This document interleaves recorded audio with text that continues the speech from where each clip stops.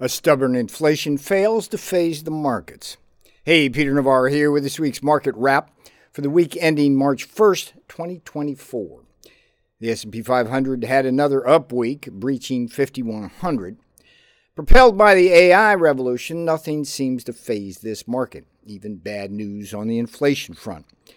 The biggest bad news came out on Thursday when the Federal Reserve's favorite gauge of inflation, the Personal Consumption Expenditures Index, came out at its fastest pace in 4 months.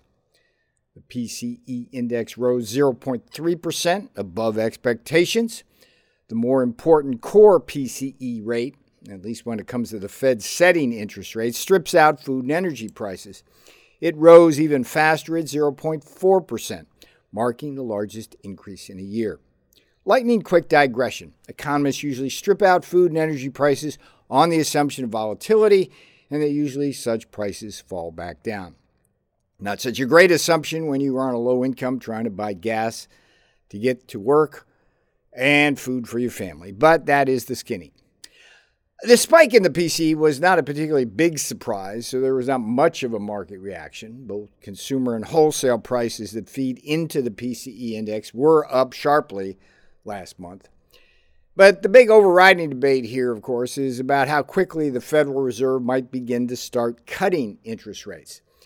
The Fed's benchmark short-term interest rate still stands at its peak of 5.5%.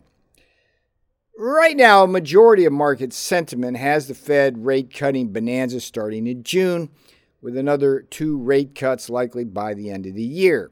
Yet, if inflation remains persistent, do not bet on that, said New York Fed President John Williams. Yeah, we still have a long ways to go on the journey to sustain 2% inflation. You think?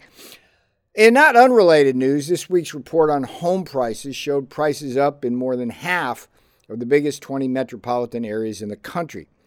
Even as demand has been suppressed by higher mortgage rates rose to a 6-week high at the end of January, the lack of housing supply is to blame for these persistently upward-moving home prices. Particularly if you are a millennial thinking about trying to get into your first home, this home price upward trajectory is frightening. Just in the last 12 months alone, prices rose about 6% in 20 major U.S. metropolitan areas. My old stomping ground of San Diego posted the biggest hike at almost a whopping 9%. Where home prices go, rent prices must inevitably follow. My biggest laugh of the week was when Elon Musk sued the leader of the artificial intelligence revolution, OpenAI, for putting profits over people in a breach of the original vision of the company. Memo to Elon: when you bring back your Tesla production from Shanghai, I will believe you are more concerned about humanity and blue-collar American workers than profits.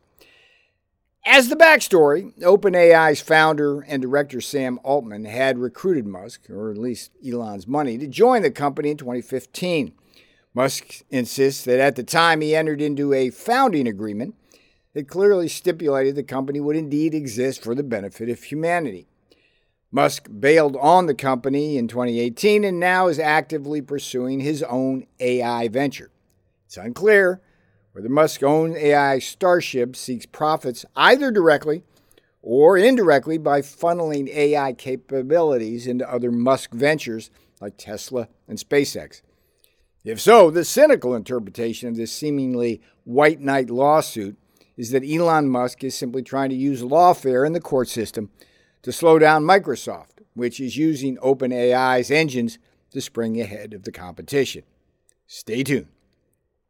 Finally, 2 economic indicator reports are worth noting here. After 6 months of an upward trajectory, consumer confidence fell to 106.7. It was a wild miss to the downside as economists had the gauge hitting 115. Teaching point: economists pay attention to consumer confidence because when confidence starts to fall, consumers will tend to reduce their spending, and this will ripple through to slower growth. As another indicator, the trade deficit spiked. Yet again and again and again. Well, Wall Street likes to tout whenever exports increase. The reality is that the trade deficit represents a subtraction rather than addition from U.S. growth. The more we are able to produce in America, as we tried to do in the Trump administration, the stronger and more resilient our economy will and should be. All right, that's it for this week. Watch your wallet, watch your back. Peter Navarro, out. Be sure and check out the Substack at peternavarro.substack.com. That's peternavarro.substack.com. Every week we've got all things Trump 2024 election, Communist China's aggression, and of course, our Friday market wrap. Take care. He's written for the Wall Street Journal and the New York Times, and now he's writing for you at peternavarro.substack.com. Get the latest updates related to the Chinese Communist Party's invasion of America. Read Peter Navarro's weekly market recap to protect your wealth. Get the inside scoop on all the things related to Trump 2024. All this information can be found at peternavarro.substack.com. Discover both the blueprint and the battle cry for taking back Trump's America. Subscribe today at peternavarro.substack.com.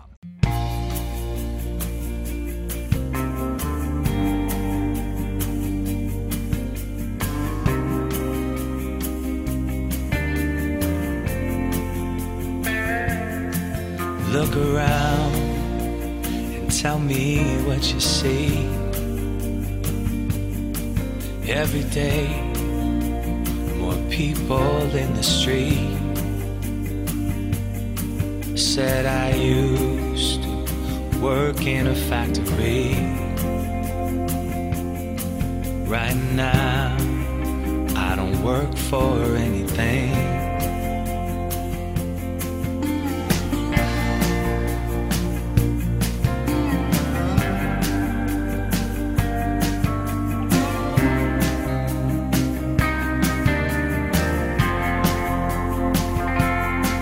It's not me, but my family I wish to feed. Not much, 'cause we've got simple needs. Too bad they sent our jobs away. As the CEOs get richer and our jobs all move offshore, go to the store and spend our money. Send all the dollars overseas. This ain't the land of milk and honey. This is the land of trading greed.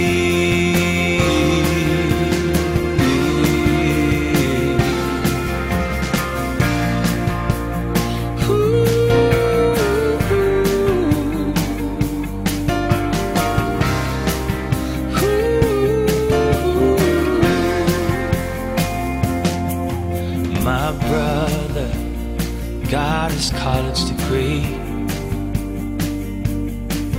He dreamed of running a factory. Now he's back home, living with mom again. 'Cause there's no bright future for a working man like him.